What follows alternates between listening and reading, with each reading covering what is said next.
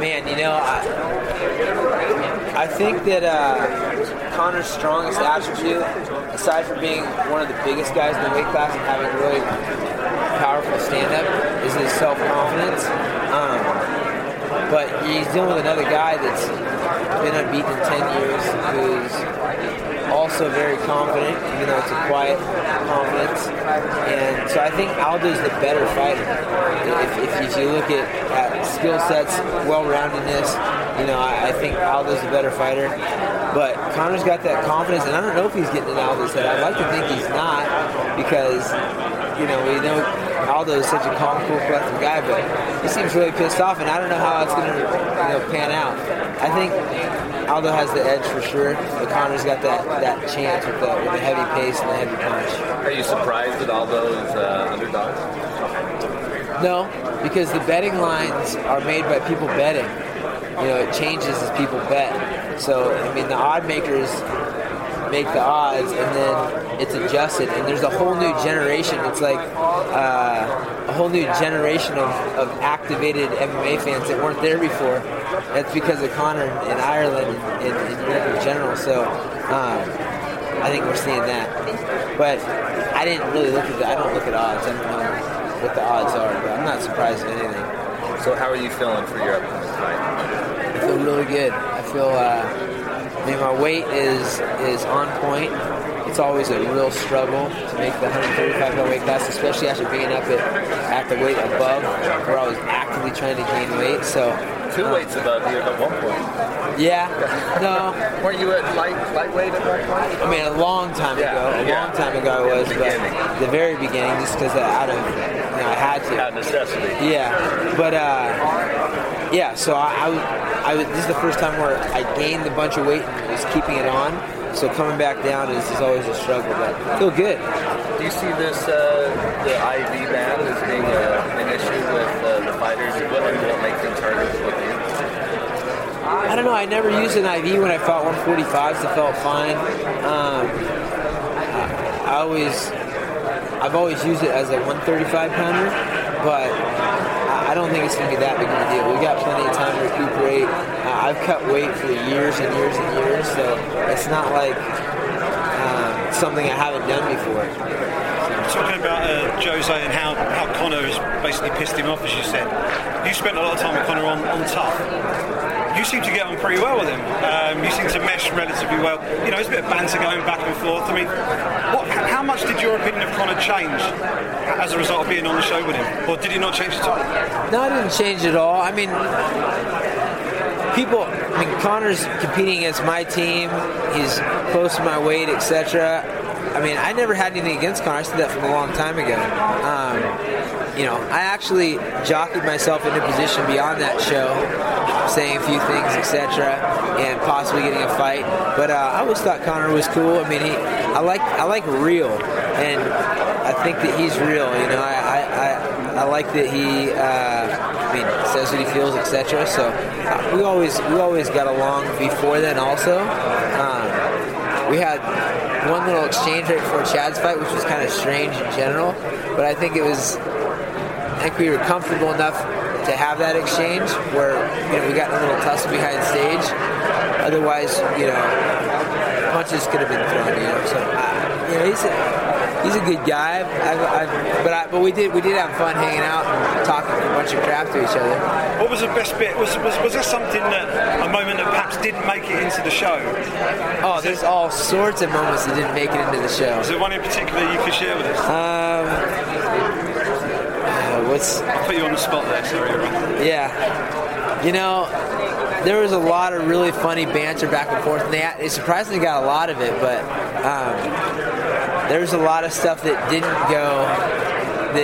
I told Conor, he was talking about how he's got all this money and everything, and I started calling it the McGregor rule, and so after I won I started always saying the McGregor rule, like, oh yeah, the McGregor rule is the hundreds on the outside, the $1 bills on the inside, and then I won all the money from doing the watermelon drop, and the money that we won was actually hundreds on the bottom and a bunch of ones on the, hundreds on the top and ones on the bottom to make it look like a bunch of cash, $10,000, when it's really just a stack of hundreds like that. So they basically did the McGregor rule.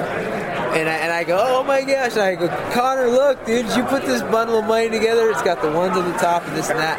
I also told him that he, I said, make a lot of money? He said, yeah. I said, oh, how's your new house? He's, oh, it's amazing. The house is amazing. It's beautiful. I said, well, are you paying your rent on time? I said, because if you come to California like you've been talking, I'd be happy to rent you one of my houses. But I'm going to check with your tenant, the guy that owns the house you're living in now, and make sure that you've been paying your rent, keeping the place up, and etc. And he was like, wow, well played. So we had a lot of that kind of stuff that didn't make the show, but they got all his stuff in now.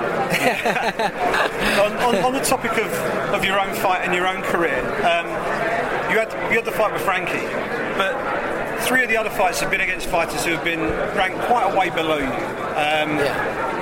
What's the roadmap for you now? Are you, obviously before when Barral was at the top of the division, you'd had a couple of goes at him, and it was almost like you were almost put in a holding pattern, if you like, having to take these other fights. Now you got TJ's at the top of the division now. Obviously it's well documented, the stuff that's happened there. Are you now going full speed ahead trying to get a title shot against TJ? Yeah, I mean, I kind of took myself off the market, to be honest. And it was like, all right, twilight years of the career, have some big fights, go for fight Frankie, maybe try to pick a fight with Connor, that kind of deal. But I kind of took myself off the market for TJ being the champ. And as far as people below me, I've been ranked in the top 4, mostly the top 2 of my entire career for 13 years. So every single person that I've fought has been below me. I fought Rafael Sunsao. I have a win over him. They have him ranked above me because he has a win over TJ. We have Cruz is ranked up there. He has fought once in the last 4 years, and I have a win over him. And arguably could have won the fight against him last time. It was, him scoring some points on trying to do takedowns in the 5th round, in my opinion, that made the difference there. I haven't fought TJ. He's been my teammate. So those are 3 guys that are ranked above me. Everyone else is ranked below me, except for Barral, but I heard Barral's going up, and I fought him twice as well. So, I'm always in that situation. But, yeah, the future is, we'll be watching TJ and Cruz and go from there. Of course I'm getting better. That's the thing about our sport is you don't get worse if you're continuing to improve and continuing to learn. If your body fails you, that's one thing, but as long as you're having an open mind and you're picking people's brains, even on the show, having some of those young guys in there, I watched Juicy J and I liked some of the things that he was doing with being elusive, and I watched rolled with Ryan every single day because he was a high-level jiu-jitsu player and learned a bunch of his sequences. Every day in our gym I've got a new coach Dominic, who's been showing me some awesome stuff, some traditional Muay Thai stuff and some clinch work. There's a lot of stuff to be learned. Every time I get a chance, I go and train with Charles Cabrera in LA, who's a 7-time world champ and just won Abu Dhabi. And I go for an hour and a half straight with him and pick his brain. I'm always improving, and that's why since the beginning of my career, I've been at the very, very top and had so many opportunities at titles and had the title. So I'm excited about the next few years. Do you feel that you have an edge that other people might not have if you face your former teammate TJ Dillashaw? Maybe, I think an edge, yay or nay, I don't think we've actually gone to battle. At least I haven't. tried to go. I mean, when you go in and fight someone, it's a whole lot different than practice. You know, it's a whole different intensity, it's a whole different intention, it's a whole different set of tools that you don't do in a fight. And TJ, to be honest, TJ is a guy that really lost his temper and wasn't very considerate to a lot of the guys on the team, but he was always very respectful of me. So I don't think I've ever seen TJ really try to attack and kill me in a practice, and I know for a fact that he knows for a fact that I've never tried to do that to him. So that's one thing, and I do think that TJ will beat Cruz, because I fought Cruz and I've trained with TJ. Cruz is very elusive and he's tricky and he's got a good set of tools, but